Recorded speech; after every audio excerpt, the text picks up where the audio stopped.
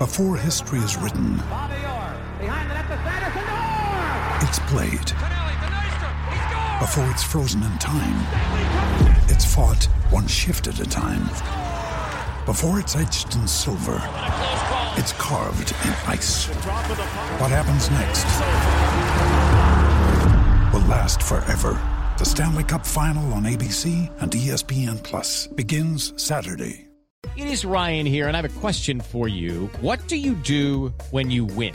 Like, are you a fist pumper, a woo-hooer, a hand clapper, a high-fiver? I kind of like the high-five, but if you want to hone in on those winning moves, check out Chumba Casino. At ChumbaCasino.com, choose from hundreds of social casino-style games for your chance to redeem serious cash prizes. There are new game releases weekly, plus free daily bonuses, so don't wait. Start having the most fun ever at ChumbaCasino.com. No purchase necessary. VGW Group. Void where prohibited by law. See terms and conditions. 18+.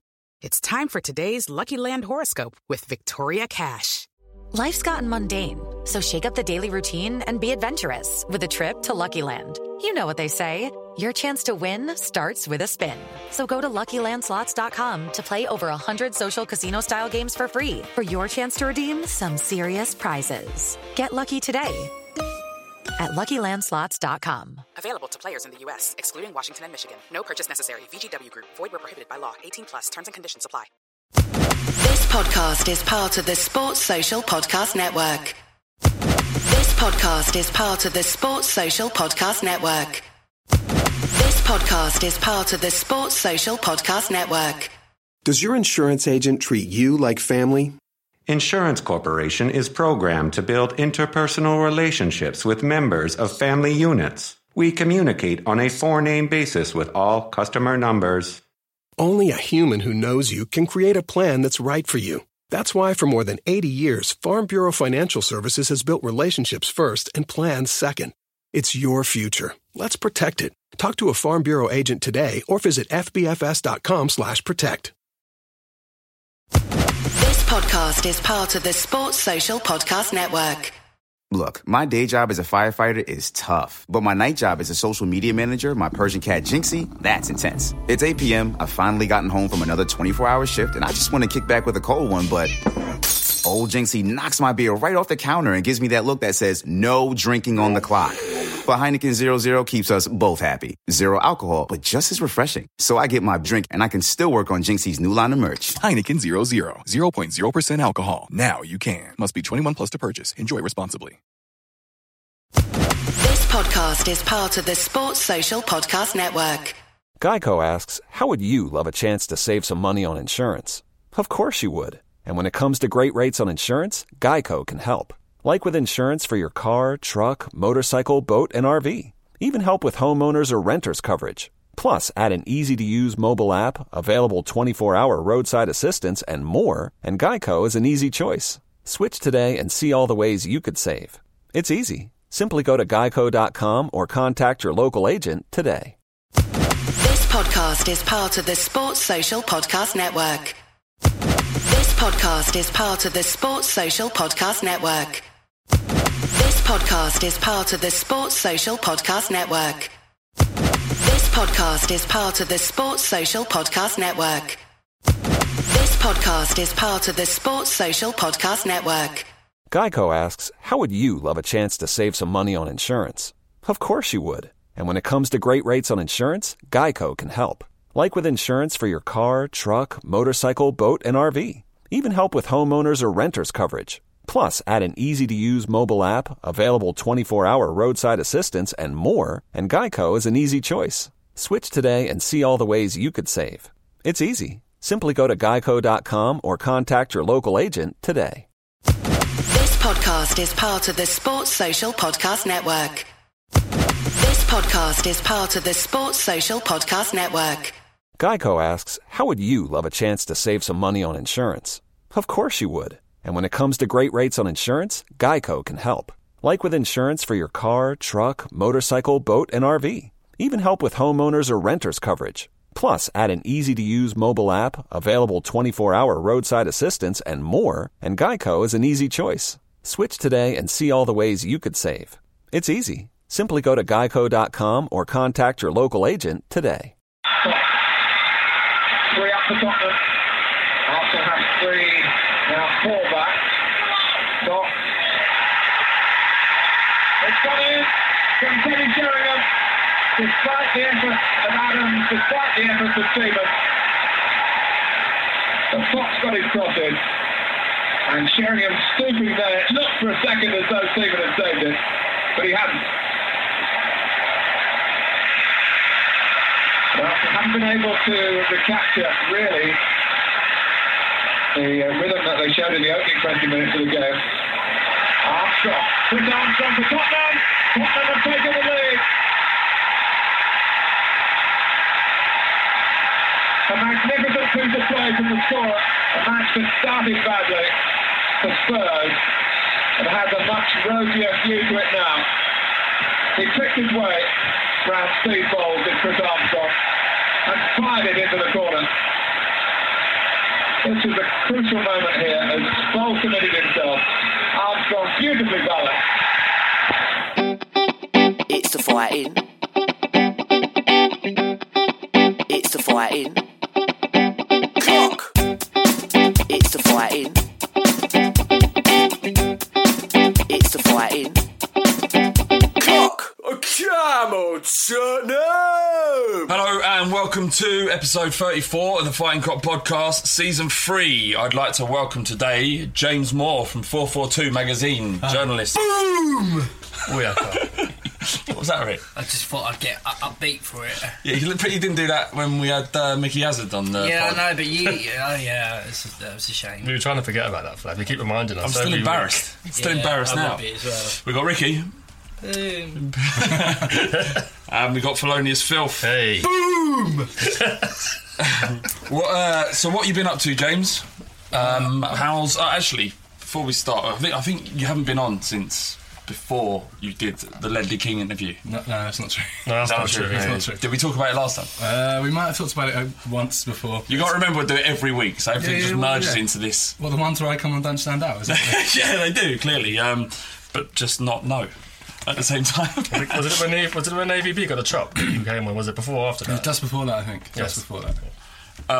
But let's just talk a little bit about it, because what was it like? You did an interview with him, well, the picture was of him in the Millennium. Yeah. Is that where you did it? So yeah, we went along to the London Eye on... Not the Millennium Eye. It is Millennium Eye. Well, it is, yeah. It's the Millennium Eye. It's Millennium Wheel, isn't it? Millennium Wheel, that's what it is. No, London Eye. It's branding. All right, whatever. Who cares, whatever. Yeah, and I've been on the London Eye of Ledley King. That's pretty fucking pimp, right? Yeah. Yeah. What is he? Was he kind of? Because I've been on there, and I didn't like it. It was quite. My knees were going. I don't like heights, to be honest. Do you remember when we went to Eiffel Tower? Yeah. Yeah. And my dad, we went up to the top, and my dad, we went all. It took us 3 hours to climb up the top. Yeah. And me and Ricky were up there looking at the view. Well, I was basically plastered to the back wall, and my dad went, "Didn't it make the end of your dick go funny when you're all the way up here?" Doesn't it make your helmet tingle? I was like, Dad, I don't want to have this conversation with you, but it does a bit, yeah. I was fiddling with it. Do you know what I mean? Hang on, so what's the question you're asking me now? Did Ledley King's helmet tingle when he was on it? He didn't mention it. But yeah, what was it like meeting the legend? It was pretty strange, particularly to do it in that kind of surrounding. And he kind of rocked up, and it was absolutely round the hundreds and hundreds of tourists there. And he's wearing a Spurs tracksuit. I think he'd come from Sainsbury's or something like that to do one of his club duties. Yeah. So I had to wait for him to go and get changed in the kind of public toilet out in one of the kind of cafes opposite. Really? Yeah. Very showbiz. What was he like as an interview? Was he as kind of just calm and collected? He seems to have the kind of, I wouldn't call it monotone, but kind of this one level of just complete calmness. Yeah, he was calm in the thinking he wanted to say. I mean, it was just after he'd written the book that came out at the start of the season. Yeah. So I think he had a lot of the stories kind of straight in his head anyway. So, yeah. Did you have to email your questions beforehand? No, I don't think so. I don't remember, to be honest, but I don't think so. Okay. It was done through the club, because obviously he's an ambassador for the club, so yeah. the rest of us are with him as well from Spurs. Good. What's it like meeting people that, you know, I mean, we talked a little bit about another footballer. I'm not sure if we mentioned his name, so I'm not going to mention him now, but and they're not always as affable or as heroic as you remember them. Well, I've been quite lucky. I've interviewed quite a few kind of Spurs, or my heroes from Spurs. And only the one who I don't think we did mention on the podcast, so I don't think we should mention now, was a dick, and he was a total dick. Yeah. It's actually since talking to you that he's changed in my... Actually, let's talk... It's cruel on the listeners, so let's just say his name. No, I'm only joking. And how's 442? They've got a new online tablet-based... a new weekly digital edition that comes out every Thursday at 5 o'clock if we get it finished on time. Otherwise a Friday morning. But that's... it's completely free. Yeah, on an iPad and Android and any smartphone or digital type. What's it? Okay. And there will be an interview with a Spurs player in there in the next couple of weeks as well. Is it a surprise, or can Eyes you tell peeled. us? I'll tell you after. Eyes peeled. All right, is that a clue? That's not a clue. All right. Okay, fair enough. Thanks for coming down, James. It's an absolute pleasure to have you back again. Must be about the 5th or 6th time now. Something like that, I think. Yeah. We put out lots of questions, as we do, requests for questions on the podcast, and by and large, we got one question back, or a form of it. What was that question, T? Just why? Just why? It was literally that. It was just why. It's all caps lock and loads of question marks as well. Just like why? Why? You know why? Who is it that sent in? Aaron Miguel Santos. He says, "Why do Spurs torment me?" And as you so well put it, T, this is Tottenham. Exactly, that's what it is. It's exactly what it is. You know, you get high ecstasy and you get low disappointments. Yeah. And you've got to remember that what we've had in the last 4 years isn't Tottenham. 4 or 5 years. Tottenham, in you know, barring a few seasons over the last few decades, has been abject misery. Or just abject. It was pretty much the game against Liverpool, but spread over 2 decades. Well, I mean, I'm probably going to talk about it afterwards, but overachievement isn't the norm, and overachievement shouldn't be expected, and us reaching the Champions League quarterfinals and us being 4th in the league, that was an overachievement. That shouldn't be... And if you fall short of that, I don't think people should be that upset about it. It's levels and equilibriums, and when you do well, the equilibrium is raised. And you fall below that equilibrium, and it does feel pretty poor. I mean, imagine how Man United fans are feeling. Well, yeah, I mean, no one likes to get spanked as we've done this season, but we've been a lot worse than this. On Thursday, Friday night, we had 1882, the one we've been pushing for ages, against Arsenal at the Lane. How did you find it? I had a really good time. To be honest, I can barely remember parts of the night. No, it was good fun. Probably the biggest one we've had at Wild Hart Lane. Yeah. I think Barcelona's probably the biggest one we had, wasn't it? That was a newer sport as well. Yeah, and this was we had 3 blocks this time. So 3 or 4. Well, we were supposed to have 4, but I noticed when we went in there was definitely 3, so it's probably down to what was sold. Yeah. So there's around 1,000, I'd say, between 900 and 1,000. There's good numbers, all ages, and I think everyone seemed to have a good time. Obviously, the result helped. Spurs played very well. Yeah, it was cracking night.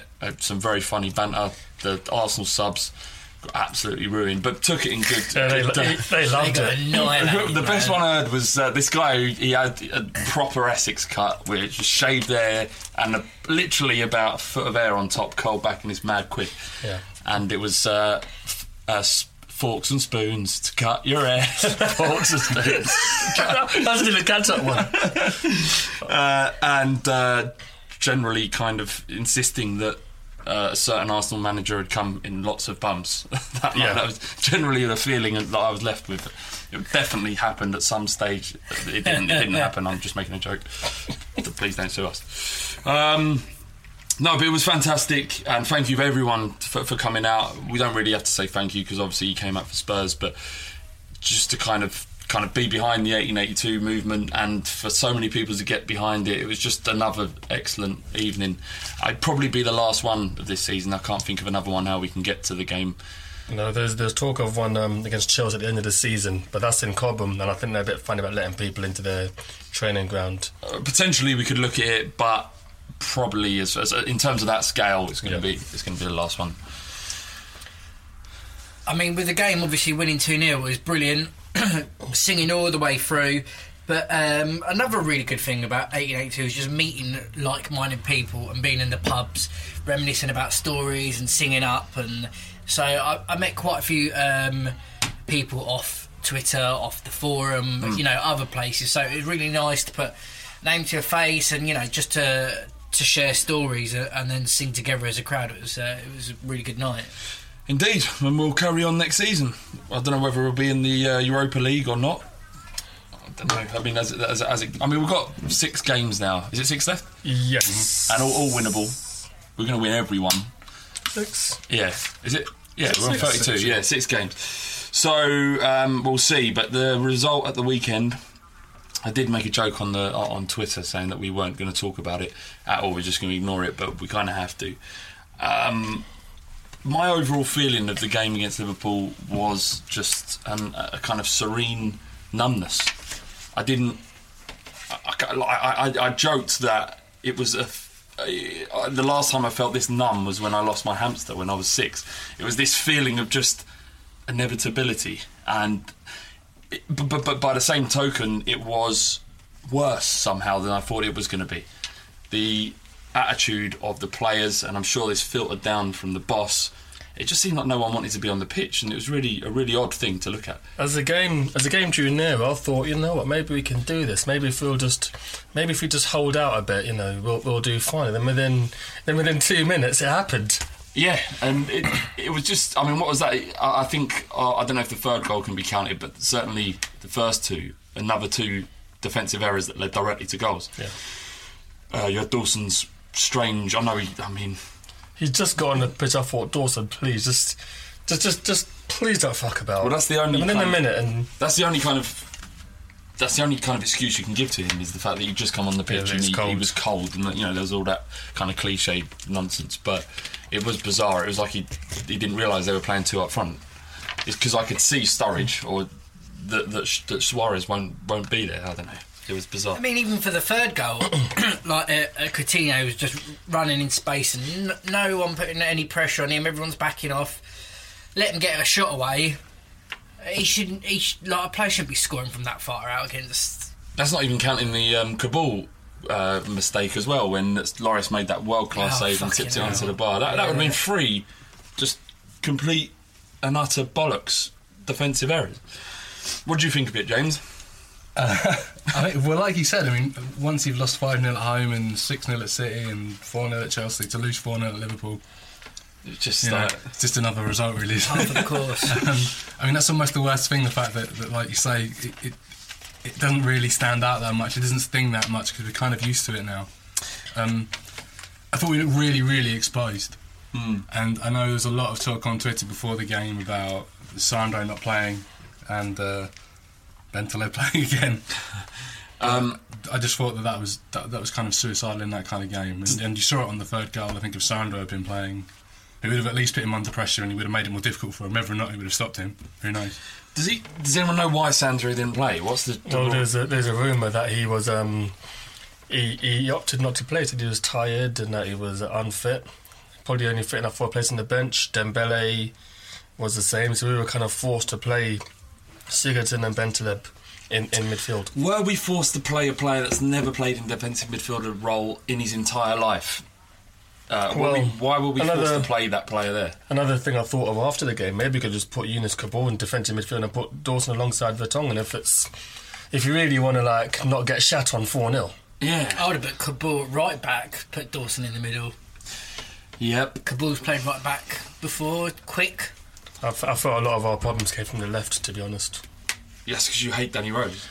I mean, I hate him, but you really hate him. Oh no, I'll be objective. I think with Danny Rose, I think it's a coaching issue more than him being bad. He has been really, really awful, but I think if we had someone to organise our defence, because they could easily get rid of these defensive. Last season we talked about us letting in late goals, and AVB changed the formation in training and worked in it, so the concentration levels are higher. I think with improved coaching we can see a better Danny Rose. I don't actually hate him. I don't hate any of our players.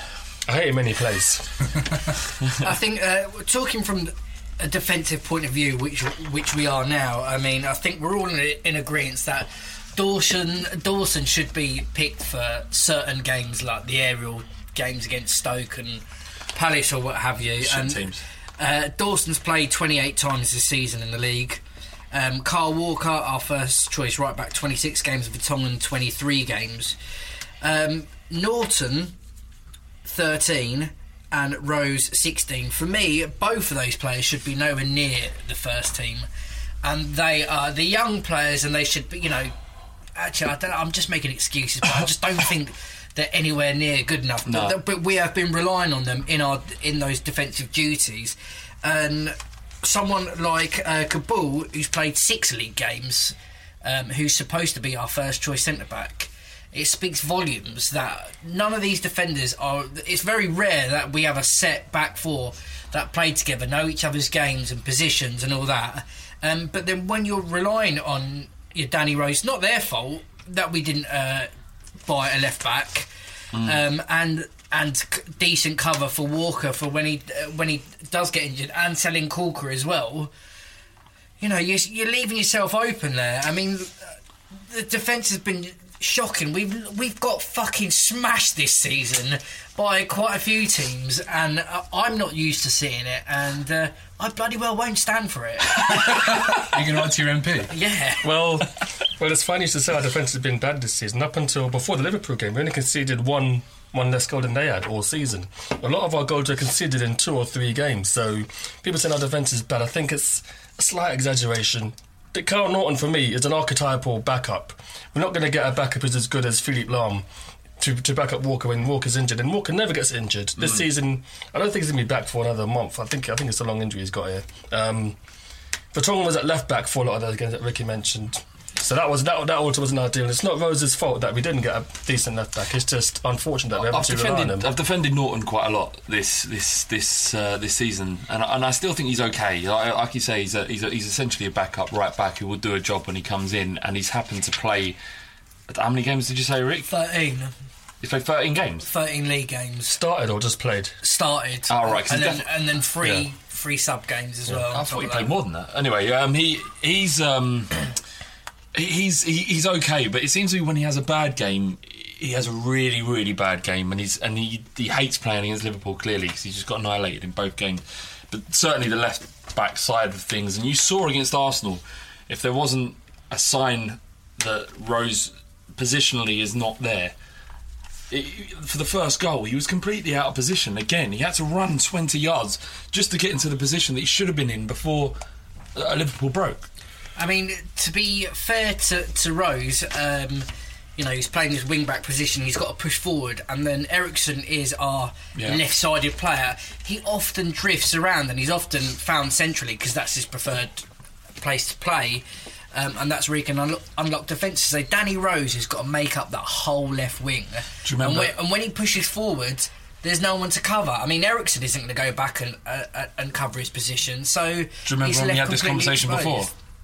When Van der Vaart used to play on right side midfield and he used to drift in, we had the exact same issue, and it means that you've essentially got a luxury player. I don't think anyone's called Eriksson a luxury, but you play him on the left side of midfield. It isn't playing Luka Modric there, it's playing Eriksson, who's very different. And I think a lot of Spurs fans think that Eriksson at 21 can do what Modric did as he was leaving Spurs, and he could play on the left and he could play in the centre. But I think Eriksson's ultimately his best position isn't a number 10. Actually, I think he'd be better in the centre midfield when he starts to think. He starts to understand the game a little better. Certainly the Premier League.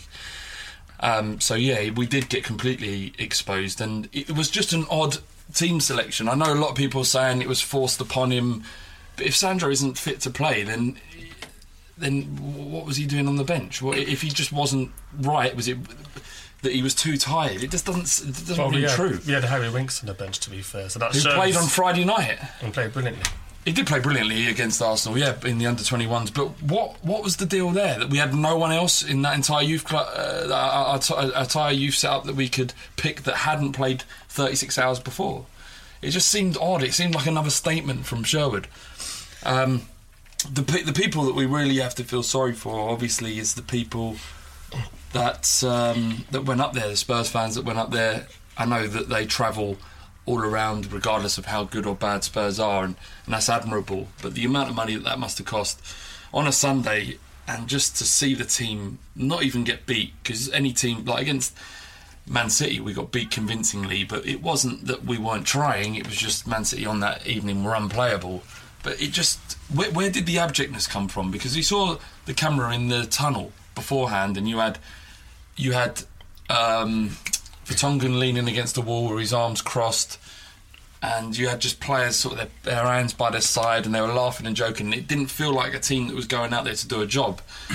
You look at Roy Keane, for example, when he was in the tunnel, he was just staring down onto the pitch, and there was this level of intensity. And I might be kind of reaching at cliches and this sort of stuff, but our team was just, it just seemed so lackadaisical, and the minute we got in onto the pitch, it was just the same. We started these games like this all season, haven't we? Because against Arsenal 2 weeks before, we conceded in the first minute.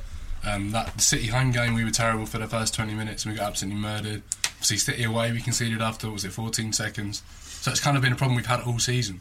We've inevitably got to come to Sherwood, and we have talked about him at length, but obviously the fans have turned on him. There was a few out there that kind of were backing him.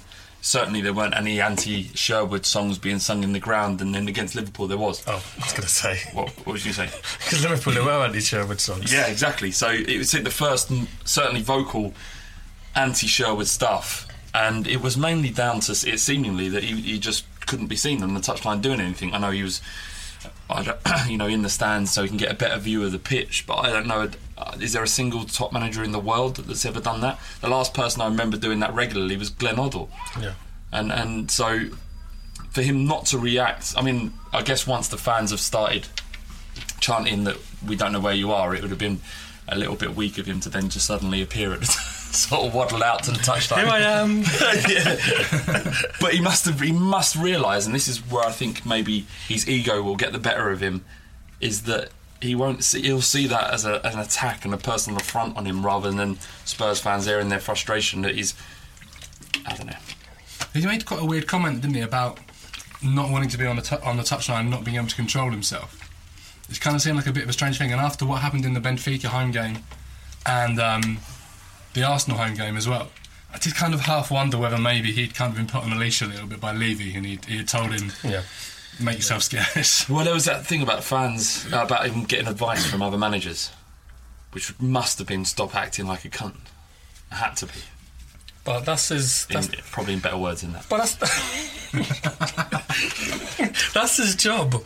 He's paid to be a manager. I mean, if you can't control yourself, then that's one of the fundamental things. It's a very it's a very stressful job. Yeah. You know, and I mean, I'll probably relate to this later on. But he struck me as someone who walked around and said, I could do a better job than AVB, whoever the current manager was. He stressed one of those people as well.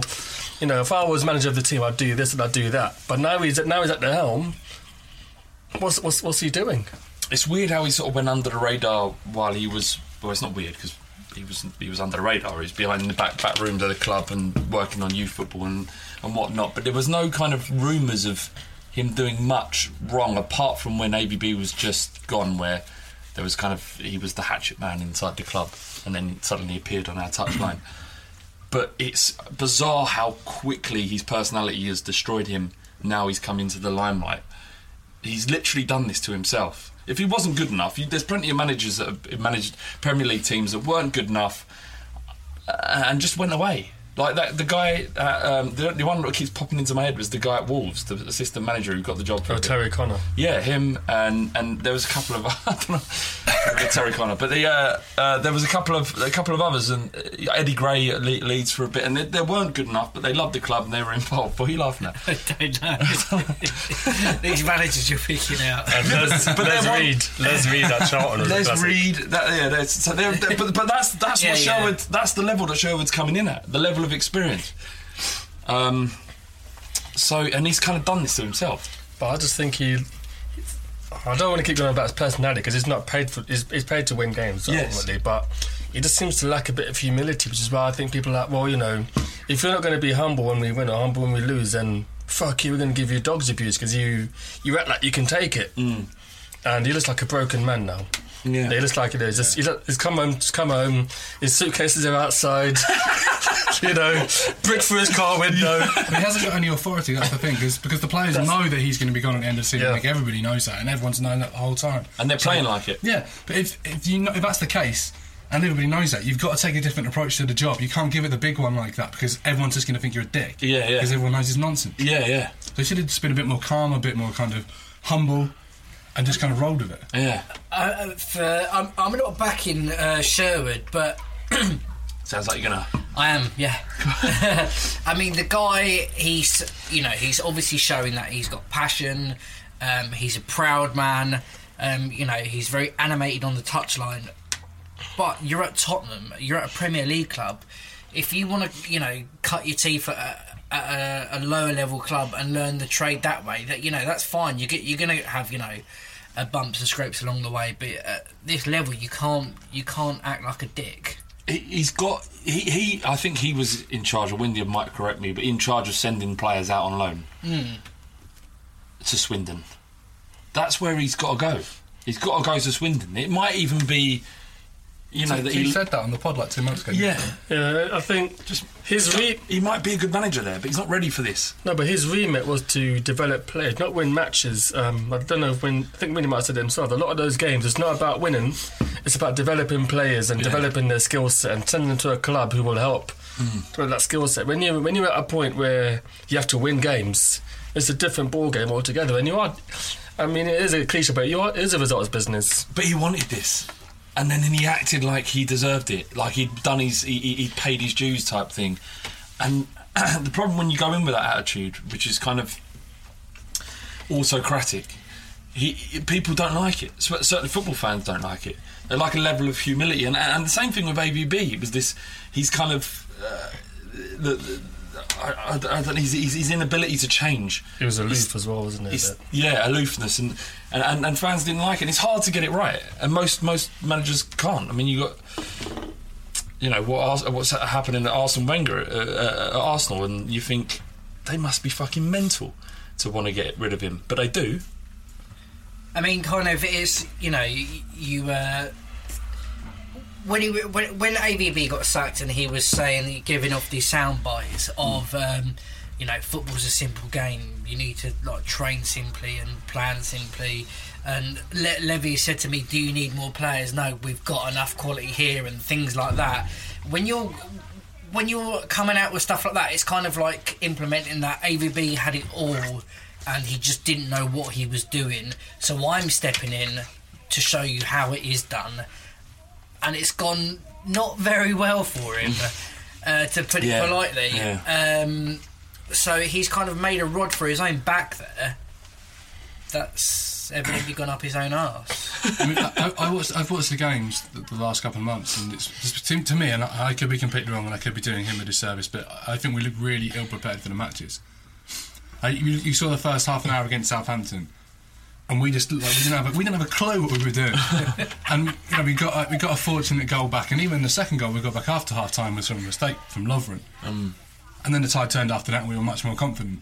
But it was just, I'm just not convinced that they want to play for him. I know he's come out and said that the players want to play for him, but I'm just not convinced they do, because I look at players like Sandro and Vertonghen, any of the Dembele, who all had really good seasons last season. And you look at them now, and and I'm not saying they were great in the first half of the season either, by the way.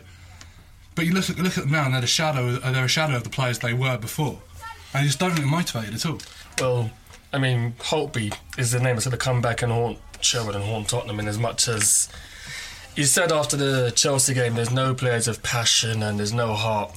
Not many people have got much more heart than Holtby, and then the fact he's played Bentaleb every week, I actually think Holtby, I don't know if he's going to be the player that we want him to be, but the fact that you said, I don't think... You said he's not good enough in as many words. Yeah. And we're short in midfield now. We've got Sigurdsson playing defensive mid, and you've learned Holtby out. It makes it look a bit... And then I think Ricky also said in January, he said he's happy with his squad. And then 2 months later, he's kind of said stuff along the lines of, we're short of a few players here. And I'm like, I can only play the card. I can only play the cards I've been dealt. Yeah, was one of his words. Did he? Who did he punch? He punched someone. Come on. I think he'd miss. He definitely missed Danny Rose. I don't know. I have no idea. I reckon it's probably someone like Vertonghen. There was talks of Dawson. There was talks of Soldado. If you punch Dawson, I mean, that's fucking... spat all over Rick, sorry. You hate that as well, didn't you? Yeah, I do. Dawson would be the last person you'd punch at Spurs. For all his inability, he's obviously clearly... He played, and you saw the kind of... He's crestfallen and punched in his face for the kind of passion that he brings to the club would be ridiculous. He's quite docile, though. He'd probably cry. He'd probably burst out crying. I think the joke I saw on Twitter was that Michael Dawson wouldn't be able to defend himself. Yeah, pretty much. But yeah, there was Soldado and Aaron Lennon came out and said it was bollocks. Yeah. As Soldado put it, fouls. It was a fouls rumour. We've got to say a quick thank you to Spirit Shankly, who put together a banner to remember Darren Alexander at the front of the Kop, which was a complete class act. Yeah, really lovely to see. Very nice touch. Unbelievable. And yeah, it was amazing. And just if you need a bit of context as to why that happened, Darren then worked very closely with Spirit Shankly to get the Premier League, or raise the issue of ticket prices, certainly away ticket prices at the Premier League. Okay, so we've received so many questions this week, so we had to kind of, in order to fit them in, usually we do it at the back end, but we're going to do some quick fire questions. So T, you're going to read these out. Okay, you're all ready. So are these yes or no's for us? Just yes or no, just one word answers. Can I not just add a sentence? Yeah. Or is it just yes or no? Yeah, you we're can. going to beer all night. Well, Ricky can. We need some jokes. Go on then. Okay, first question is, would you take 7th and have a season out of Europe? Ricky first. No. No. Should we sack Sherwood now? No. Yes. No point. If you could give yourself a blowjob, would you? Yes. Yes. I don't think so. You don't think so? There's a hint of doubt. That's one word, yes or no. Yeah, I'll get back to that. Would you make sweet love to a hot Greg's baked product? What are they supposed to be about Spurs? Well, it's a bit of a mixed bag. Go on then. Sorry, go on. Because people are asking us these questions. They have a thing in Greg's called Tottenham cake. They do. Yeah, it's cold though, isn't it? So you can put it in the microwave for like. What's the question? Would you make sweet love to a hot Greg's baked product for 4th place in the league? Well, you see, it depends, man. It depends what's in the actual baked You can product. pick it. Because I don't want to get stuff. The cream of chicken one. Yeah, but I don't want to get stuff stuck in the bell end. Yeah, exactly. Why? You're allowed to shower afterwards. You ain't gonna stay there forever. If it's a lava hot bit of sweet corn that gets caught beneath something, then I don't want it to be heating up everything. Well, then you could give you a blowjob. You could give yourself a blowjob afterwards. Exactly. Yes, I would. There you go. This is alluding to that story. The Sunday Sport, The Sunday Sport, which we've now done 2 Sundays. Yeah, Can we make this a feature to find a Sunday Sport story to talk about? Forget 442 magazine. Sunday Sport. Actually, I think it's harshly criticised. I think it's some top quality satire. Massively. Anyway, so yes or no? No. To finish 4th. Yeah. Yes. Yeah. Okay. Who would you punch at Spurs, Ricky? Oh, bloody hell. I suppose at the moment I would say Vertonghen because of his Mardy face. Flav. I'd punch Sherwood, but if it's a player, I'd punch Vertonghen. James. I couldn't possibly comment on that. So who would you punch? Danny Rose, come on. Danny Rose. Will Liverpool win the league? Oh, fucking hell. No. Flav. Yes, I think they will. James. Yeah, I think so, yeah. Fucking hell. I think they are playing the best football, and I think they will win the league. I've just bitten my tongue off. I feel ill. I need a bath. Funny enough, at half time we got Windy. He's not very well, is he?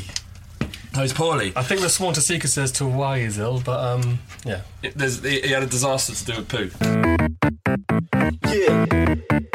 Windy, about to drop the fucking knowledge, blood. I see you, I got your back. Yes, Windy. No pedo. Hi, this is Windy, back again with the weekly youth update, looking at our young players and players out on loan. Starting off with the loanees, as per usual, Ryan Fredericks played the full game for Millwall. They drew 2-2 with Blackburn. Benoit Asuakoto was back in the QPR side alongside Tom Carroll. They drew 1-1 at home to Blackpool and both played 90 minutes. John Obika also played the full game for Charlton Athletic. They lost 3-0 at Derby. Jake Livermore's Hull lost 1-0 at Stoke, and Lewis Holtby's Fulham suffered a 3-1 home defeat to Everton, although Holtby had a good game this week. Shaq Coulter has made his Torquay United debut. He joined them on loan last week and came on for the last half hour of their 1-0 defeat at Southend. Christian Ceballos helped FC Iruka win 1-0 at home to Vitoria Setúbal, and Iago Falque's Rayo Vallecano lost 5-0 at Real Madrid. Moving on to the youth teams, the under-18s recorded a fantastic 1-0 away win at Liverpool on Saturday morning, which was broadcast live on LFC TV. It was a slightly makeshift side, given that most of the top players in that team have moved up to the under-21s now. Joe Pritchard got the only goal of the game, but the outstanding player by a long distance was Kyle Walker-Peters, who started at right back but ended up in central midfield. The under-21s recorded a marvellous 2-0 win against Arsenal on Friday night. Ruben Neves' run into the box ended with a penalty and a sending off for Arsenal's captain Isaac Hayden. Sully Koulibaly quite literally grabbed the ball off him and scored the penalty, and then it was up to Arsenal's goalkeeper to make a string of fine saves before Harry Winks eventually secured the win with a curling effort quite late on. That's it for this week, but if you're interested in more young players, follow me on Twitter at WindyCoys. That's Coys for Come On You Spurs. It's the second half of the Fighting Cock podcast. Thank you very much, Windy. Hope you're feeling better. Cheers. Thanks, Wind. And you've cleaned all the poo up. Windy by name, windy by nature.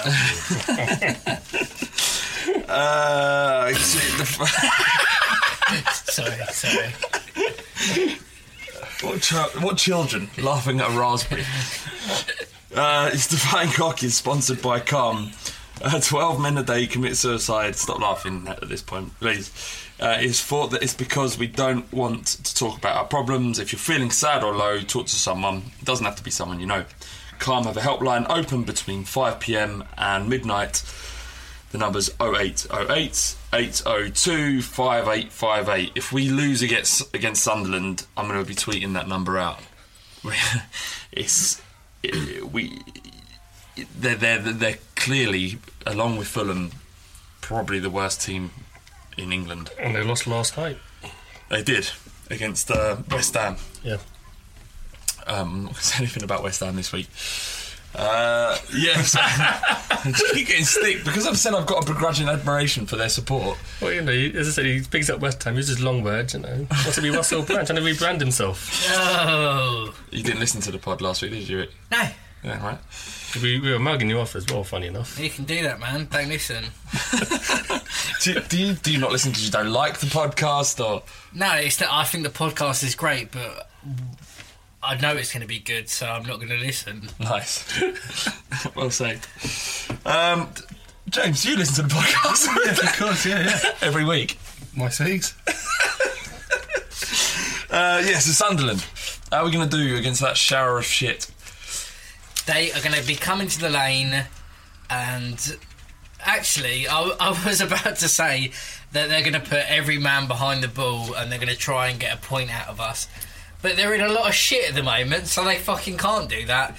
They're going to have to come out and they're going to have to play. They're going to sucker punch, I think. But, you know, for teams early on in the season when they come to Tottenham, they normally stick 11 men behind the ball, and we'd find it hard to break them down and find this, you know, this incisive pass that's going to lead to a goal. But we've got Ericsson as our only kind of creative player, so. But surely that would be enough. You'd think. No, we've got Townsend. I mean, Lennon. Townsend won't start. Lennon. I know, Lennon's had an awful season. It's been garbage. It's just done absolutely nothing. No. But when Sunderland played against Liverpool, I believe they had 5 at the back. And they made it quite hard for Liverpool for very long spells. I mean, Liverpool won, but they weren't massively convincing, which is what gave our fans a bit of hope that we could win. So Sunderland won't be easy to beat from that point of view. But in the last 6 games against Spurs, they've only won 1, so the omens do look pretty good. James, what do you think of Sunderland this season? I think, from what I've seen of them, generally they've looked pretty poor, but I would say they have actually performed much better against the better teams. I think they've had more points off of the top 10 than they have of the rest of the bottom 10. I think that's right. Yeah. I can remember. They've beaten City at home. Yeah. They knocked Chelsea out of the League Cup. They obviously knocked United out of the League Cup. They've had a couple of points away from home against decent teams, and as T said, they'll play. But they'll probably. I disagree with Rick. I think they probably will play quite defensively, and I think they probably will be quite happy with the point. And you can take that. I'll take that, but I want to go back to the Aaron Lennon point as well. Well, shut up a second, because I'm still talking. Aaron Lennon. Yes, I can see them doing as T said and sitting 5 behind the ball and trying to hit us on the counter attack, like so many teams have done quite successfully at White Hart Lane over the last kind of 3 or 4 years. So, in order to do that successfully, they would probably need a player of the speed of Aaron Lennon. Ricky, what was you going to say? He's made 21 league appearances. Up to Ricky. He scored 1. He's assisted 1. That is fucking shit. You got his pass completion? Yeah. It is 0. No, I haven't. Speaking of passes, Mignolet done more passes than Soldado last week, apparently. Oh, God. Yeah. I'm not surprised. That's pretty depressing. Yep. I've actually got some good news, funny enough. Do you want to hear it? Yeah, go on. Please do. You know, we talk about the Fair Play League in years gone by. Oh, God. Wondering if Spurs were high enough to qualify via the Fair Play League. Well, the 2 teams above Spurs in the Fair Play League are Arsenal and Liverpool. I can't even so think we're of last third. time in that. So obviously Arsenal are going to finish in the top 5. Well, I'd expect them to. So I'm saying we can qualify for the Fair Play. Right, so I would fucking piss myself if we had to go through that. That would be fucking hilarious. That starts in like June. Yeah. But if we finish 6th, we've got to start in July anyway. I think before the World Cup finishes. Well, that's our pre-season sorted. If Van Gaal takes over, then he'll. Anyway, it's another. Well, let's talk about Van Gaal a little bit. I mean, who gives a shit about Sunderland game? Well, Season's over, who gives a fuck? It would appear that Van Gaal's going to go elsewhere. We've got Sunderland, West Brom, Fulham, Stoke, West Ham and Villa in our next final 6 games. I was kind of looking at the Liverpool game as the final game that we had to worry about, and then we'll win them all after that and finish in the top 4. Obviously that isn't going to happen. I think this run of defeats against these teams that we should have lost against on paper has taken its toll, and obviously because Sherwood's lost the club. Not just the supporters, not just the players, the ball boys, the tea ladies, they all hate him. Well, like Mourinho did. Yeah. I mean, from a player's point of view, we're not going to get 4th. With Everton, they're more than likely to get 5th. United are right up our arse, so maybe 6th. The players are already on holiday. They're already at the World Cup. They're already on their holidays elsewhere. I think, it's not like that they're giving up, but it's not going to be the same effort as before. And with these teams that you're saying that we're going to win against all of them, maybe the beginning of the season, but like looking at them now, draws, couple of wins, maybe a little sneaky banana skin in there. 6 wins.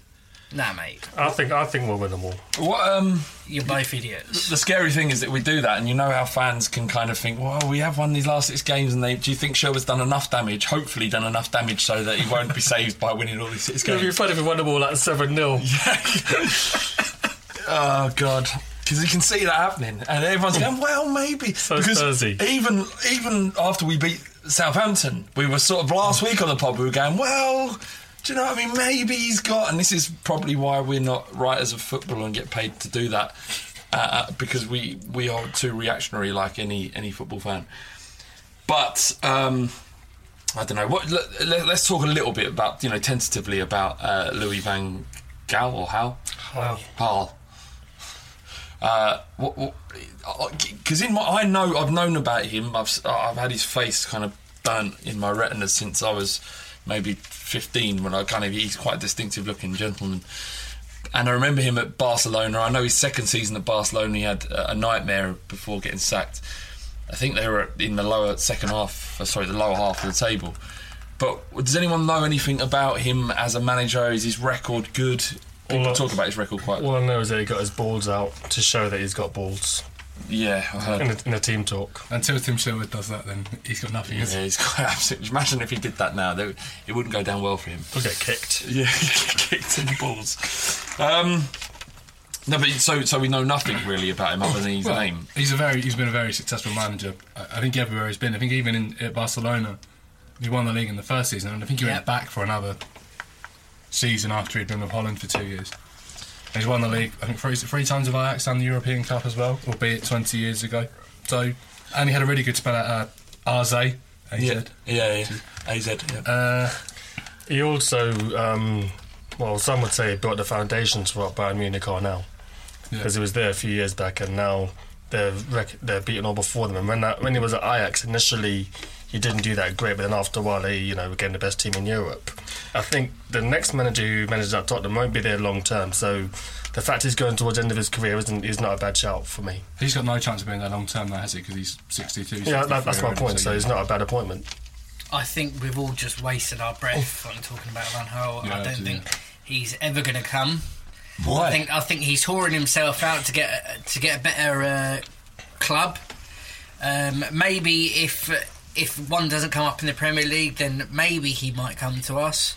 But I really, really can't see it at all. So who replaces Sherwood then? I don't know. I think out of the pick of the bunch, maybe someone we could get, the Baldini connection. I reckon we could get Mark Hughes. Convince Mark Hughes to leave Stoke. I'm not sure if he will. I was going to say Warnock, to be honest, so yeah. Warnock. Oh, shit, man. What a depressing set of names. What did you say? Capello. Capello's record is unrivaled by any manager that we could possibly get. Obviously, you can't talk about the geezer at Pep Guardiola or Mourinho, but Capello's club record is fucking fantastic. There has been rumours surfacing, or just today, but it might be April Fools, that Ancelotti might be in the frame as well. Yeah. What, for Tottenham? Yeah.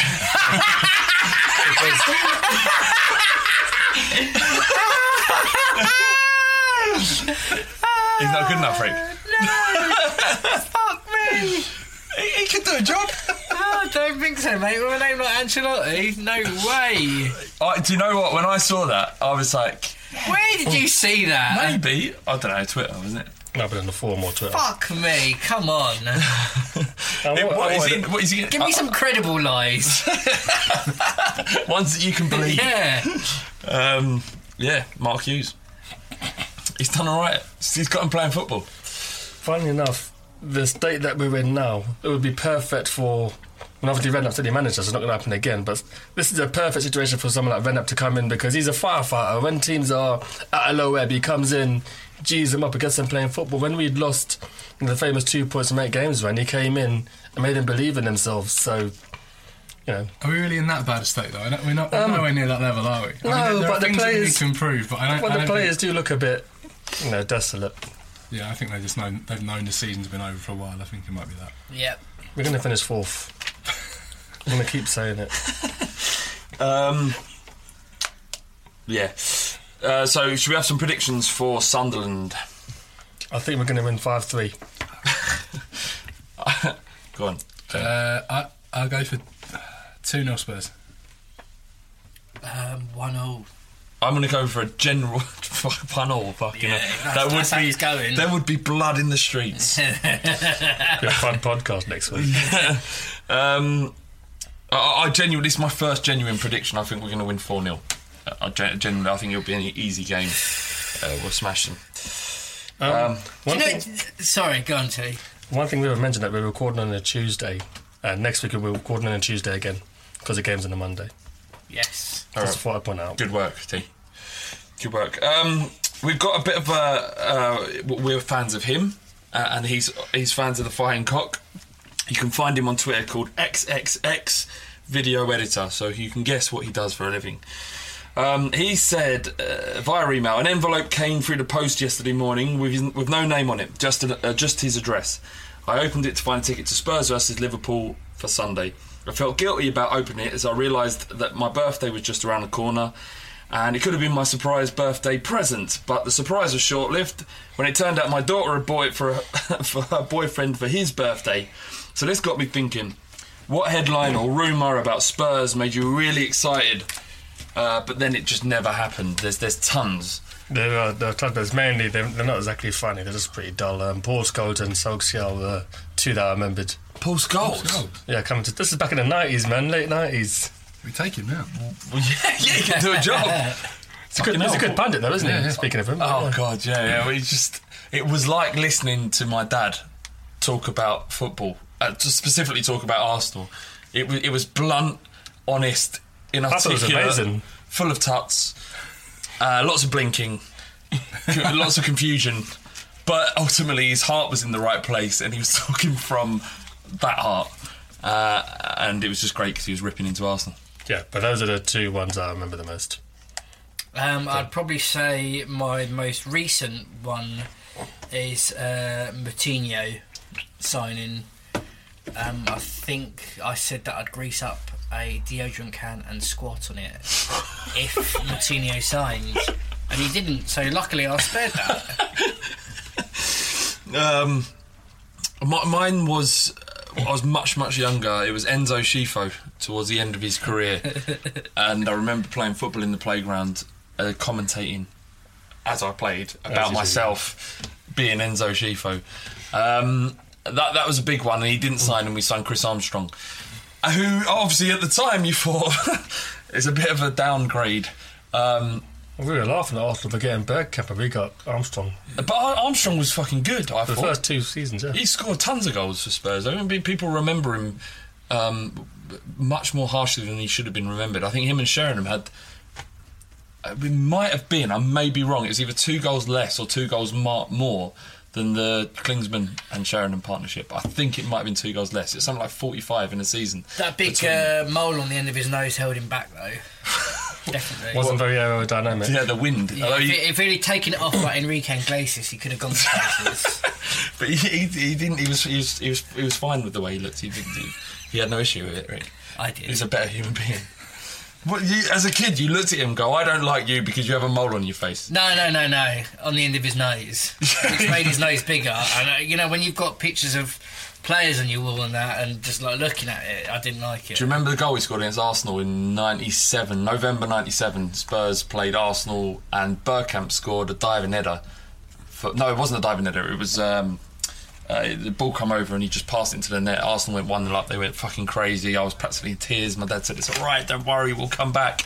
And we did. The same half, Sherwood did a diving header to score a goal, and then I think it must have been, if it was 97, sorry, it would have been... You sure it was 97? He won the league the year before Sherwood. But anyway... Sherwood? Did you say Sherwood? I thought you said his... Armstrong. No, but you said Sherwood. Did I? Fuck, she's stuck in my brain. I'm sorry. Sheringham. Sorry, yeah. No, Sheringham scored a diving header. Anyway, he scored a goal against them and we won 2-1 and it was glorious. Anyway, go on, James. Well, the obvious one would be Rivaldo, and I think everyone remembers that. Yeah. I also quite like the rumour that Sherwood had been sacked at the weekend, but... Yeah. So, yeah, there you go. Football Ramble. So we've nicked a question from Football Ramble. Yeah, we have, yeah. What, and really? What? We do what we want. Exactly. Alright, fine. How would you describe Tim Sherwood to someone who isn't into football? I haven't read that. That's a fucking brilliant question. It really is. Have you ever seen that film Happy Gilmore? Yes. As a football manager. Yeah. Why won't you go into the net? Go into the net, ball! Go into the net! You got anything, Vic? I'd probably say... Lamella. They took his legs. If you go watch Happy Gilmore to get this. I haven't seen it in years.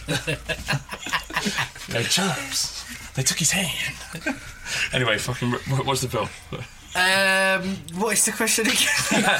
So someone who doesn't know, someone like Donna, or someone you know who doesn't know anything about football, how would you describe to them Tim Sherwood? I'd probably say Sherwood is a crystal healer. One of those people that say crystals can heal you, they talk all the talk, but it's dog shit. It's fucking dog shit. Yep. I would describe him as It's a story topper. You know, everyone's got that one thing. There's always got a better story. Yeah. Oh God, yeah. That's a nightmare. That's how I described Tim Sheridan. As I said earlier on, I reckon he's one of those people who reckon he could do a better job. So if someone fixes your car, so, you know what, I'd put the suspension a little bit higher there, you know. You know what, Andre? Yeah, exactly. I reckon, so that's how I describe him. As a character, most people don't know, well, obviously be David Brent. You know, I reckon there's going to be a reality TV show after show at least, but it's going to be like, stitched up. Totally stitched up. I saw someone describe the managerial meeting on Sunday as Rogers as David Brent and Tim Sherwood as Finchy. The travelling salesman guy. Yeah. You know, there's people you meet who they claim they love football and they really talk about it passionately, but it becomes clear after about 4 or 5 minutes that they don't know what they say they know. Yeah. That them Why kind of. do you look at him then? You kept looking at T. I'm offended. You're talking to me thinking, yeah, you don't know anything about football. That's kind of it. That's the way I would kind of describe him to someone who doesn't know anything about football. That wouldn't help them much, but I'd be happy. All right, to Trunk, who does Rule the Roost podcast. Go and listen to it. Is this the worst season you've ever experienced as a Spurs fan? Well, the reason I put this question is because when I asked it to the other guys on the pod, it split us right down the middle. Yeah. I mean, I said no. I said it's not the worst season I've experienced, but a couple of people were like, well, it is. But sometimes there's reasons for off the pitch. I mean, I'll let you go first. Who said yeah? He's going to answer the question now. Fucking tell me. Well, no, I didn't say. Did you say yeah? No, hang on. Fuck me, mate. Well, the point of having this is so we can talk about it. All right, go on, get it out. I can't wait. On the pitch, right? On the pitch, it's not been. I remember fucking many seasons that have been much worse than this. As we talked about, it's 20 before all of this kind of, before social media, and before Redknapp came into charge. We had 2 decades of pretty abject failure. So no, on the pitch, it's been okay. I mean, it's been below part of what we've expected. But there's been stuff that's happening off the pitch that have made me feel very kind of detached from my club. I've never felt as detached from Tottenham, and probably football in general. And that's the stuff about. And I'm not going to go because I know people get bored of hearing me specifically talk about it. But the StubHub stuff being hung out to dry for the yids, ticket prices going up as they have done over the last few years, and the fact that the football on the pitch isn't kind of outweighing it in any way. It's not a distraction from the things that I'm hating about football. I think that's why I've kind of really suffered personally, on a personal level, mentally, physically. Can't get an erection anymore. But yeah, so there's no balance. It's all just weighted in the favour of the horrible season that it's been. My answer to that was it showed signs that the fans do have a bit of power, because the yids thing got overturned. Yep. StubHub have compromised. Ticket prices, there's been increasing occasions where clubs have subsidised tickets. Yep. So I think to add to that, sorry, I think the trust have made it so that the concessions go up to 18 and not 16. Yeah, so I think this season, and it's for a freeze on ticket prices, I think. Yeah. I think this season has shown that fans do have power, fans do have a voice, and I think from that point of view, I mean, I know there's a little bit disillusioned about, but I think it shows that if we club together as fans, then we can make a change. That's a good point. Can make that change. Sounds like Michael Jackson. Go on then, Rick, if you've got so much to say about it. No, I haven't got so much to say about it. It fucking sounds like it was. Just give it a second ago. Is this the worst ever season you've experienced as a Spurs fan? Categorically no. Well, what is it? When I was taken to Tottenham and I was with my fucking old man and we're playing against Sheffield Wednesday and it's raining and we're losing 3-0 at half time is the worst time of being a Spurs fan. I remember. And it's do you know what? And I used to look at it thinking, what the like, why are you doing this to me? Why am I travelling from Milton Keynes? Why is this happening? And yet, like, fucking years down the line, I'm still here. Yeah.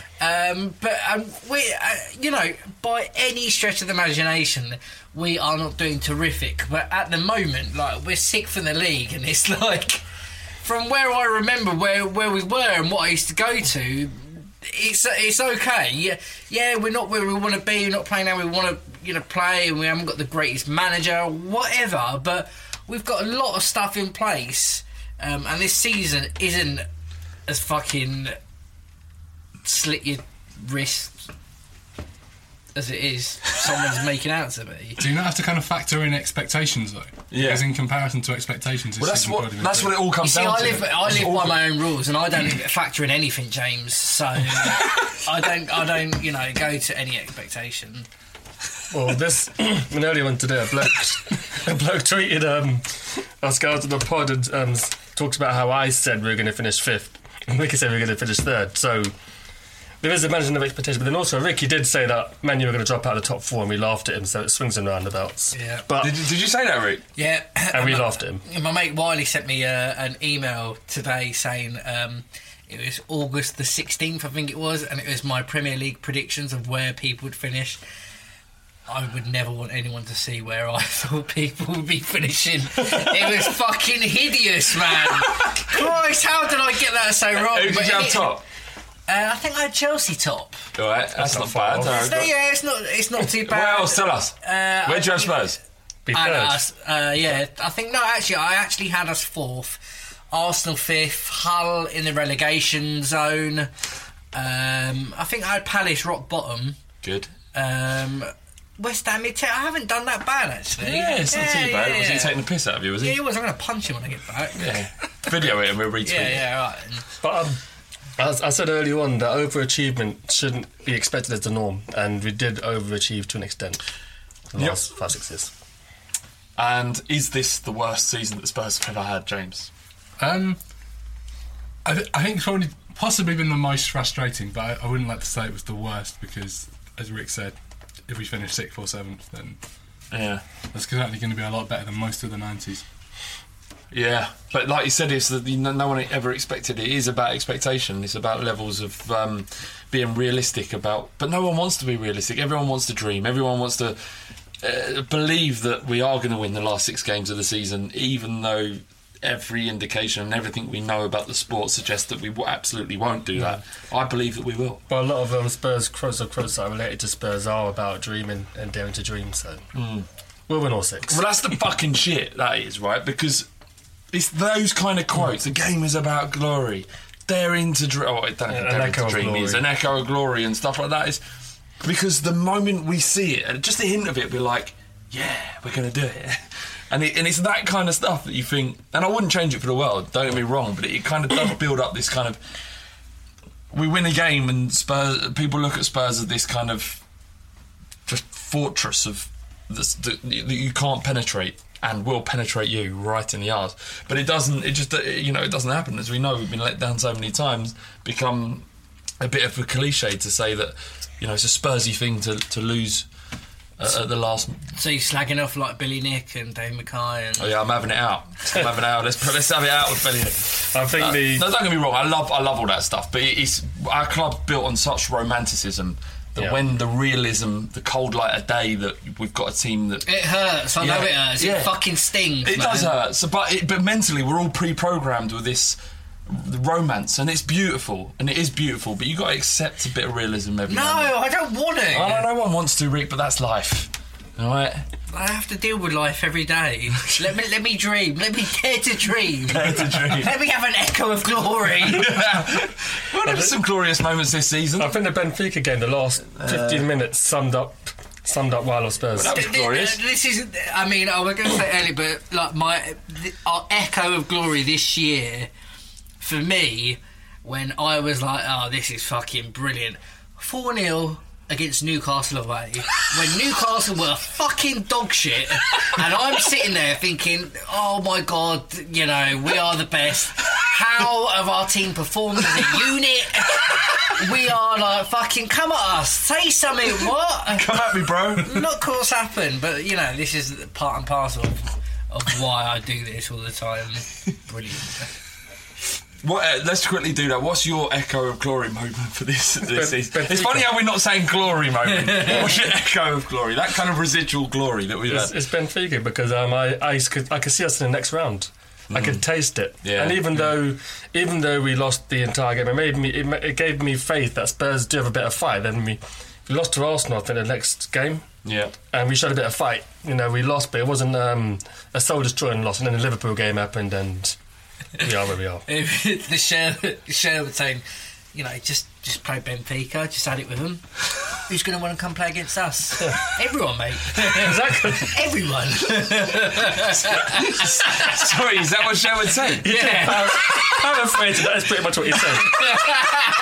Who's going to want to play us? That's exactly what Everyone. My echo of glory, it was the Man United away when I thought when Sherwood had the best start of any manager in the history of Tottenham Hotspur Football Club, I think. And now we're kind of averaging a win every 8 games or something. Have you got any echo of glory moments? Yeah, I think that Benfica game was the most Spurs game of the season. So no one gave us a chance for 70 minutes, and suddenly we scored 2 goals, and everyone believes we're going to do it. Yeah. And just like that, we fucked them. Yep. All right, and the most important question of the evening, rivaling probably the would you give yourself a blowjob? Jonathan Badowski, and I think this may have been asked before. I've got a feeling it might have been. He asked us a question last week about the melon. Oh, was that him? Yeah, last week. All right, good. He deserves this then. Would you rather have a finger instead of a penis, or 10 cocks where your fingers should be? What's the benefit of having a finger instead of a penis? I mean, half me able to scratch your balls. Well, yeah, the point of these questions are one's okay and... No, yeah, you're right. I suppose, but what's the benefit of having 10 penis fingers? Wow, come on. Guess what? A cock slap. This is it. That's exactly what I was thinking, T. I wasn't thinking on any sexual level. I was thinking what it'd be like to slap someone across the face. With a bunch of cocks. You get so much purchase. So much purchase on the face. Well, one of the cocks would be erect, because then they wouldn't be able to bend them and hold stuff. I would genuinely look for Sherwood to do that to me. I'd be on the front of the Sun, the guy with penis hands that slapped Sherwood. 1 to the 5 cocks. Say to the face.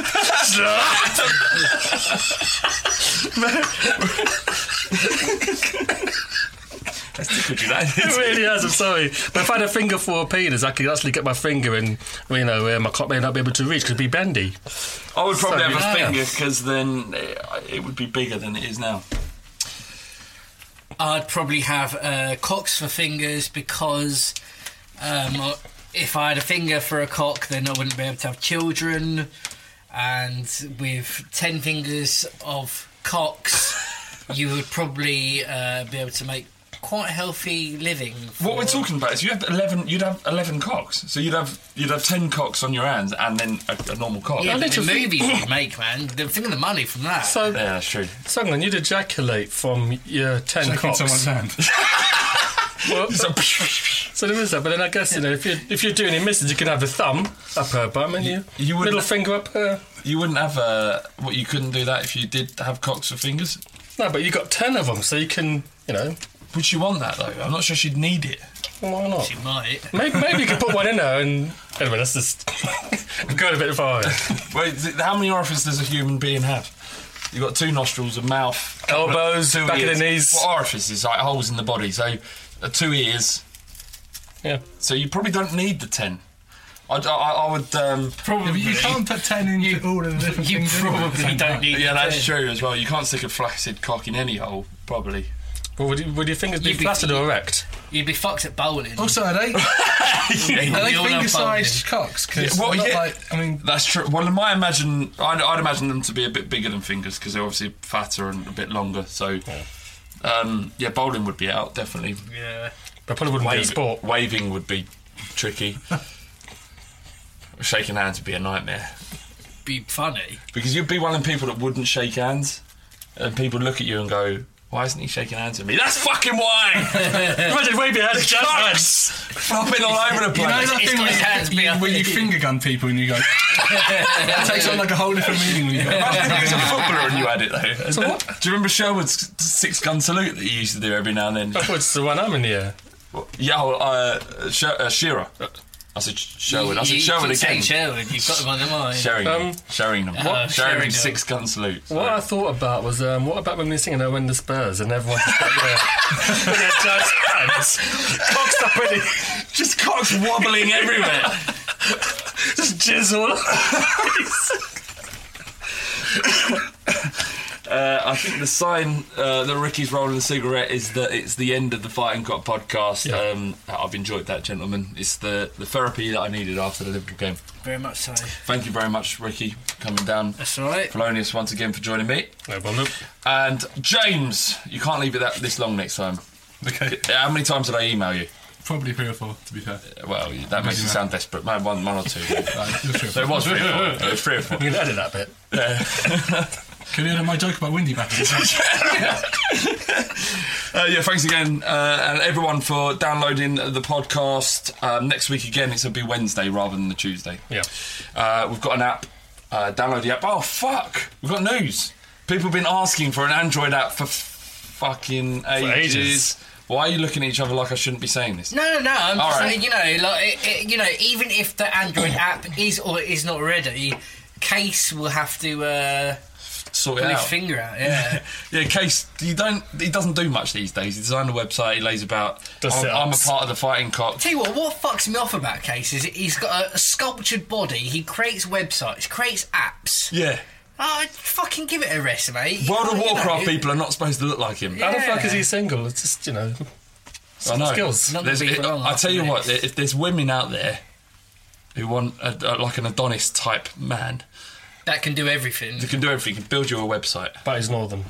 He is northern. That is an issue. He's from a place up in north. Yeah. Anyway, he's designed this Android app. It's a bit different from the iPhone app, but everyone's whinging about us not being on Android. It is now. I don't know when it's going to be available. It will be soon. Very soon. So you'll be able to listen to us on your Android phone. We've got T-shirts. Rick, where are you going? You like this bit? Yeah, I'm dying for a piss, man. Tell them about the T-shirts. Yeah, we've got T-shirts. We haven't designed any in a while, but you can still get them. You can pick up your Van der Vaart T-shirts. You can pick up your Benoit T-shirts. What else? Buy them. We also have, as Flav alluded to, we also have an iPhone app. You're actually crossing your legs. Yeah, I know, I'm dying for a piss. Tell them about the fanzine coming. We've got the second edition of the fanzine. Yeah, it's coming soon. We've got features from people. They've written some Tottenham stuff. You can tell them about the first fanzine. The first fanzine. That's a good read. Have you read it? You haven't read it? No, I have. Fuck off. You haven't read it, have you? Of course I've read it. All right, go for a piss. All right. See you later.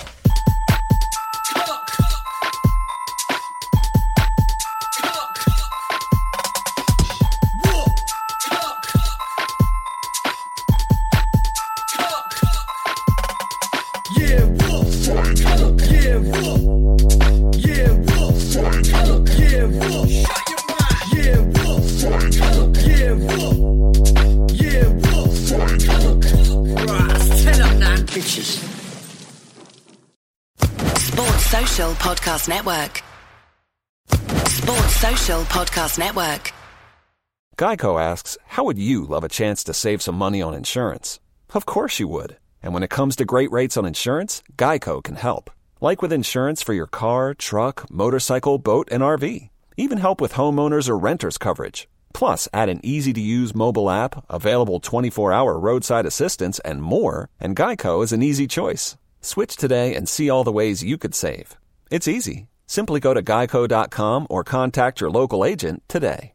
Sports Social Podcast Network. Sports Social Podcast Network. Sports Social Podcast Network. Sports Social Podcast Network. Geico asks, how would you love a chance to save some money on insurance? Of course you would. And when it comes to great rates on insurance, Geico can help. Like with insurance for your car, truck, motorcycle, boat, and RV. Even help with homeowners or renters coverage. Plus, add an easy-to-use mobile app, available 24-hour roadside assistance, and more, and Geico is an easy choice. Switch today and see all the ways you could save. It's easy. Simply go to geico.com or contact your local agent today. Sports Social Podcast Network. Sports Social Podcast Network. Sports Social Podcast Network.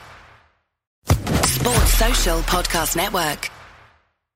Sports Social Podcast Network.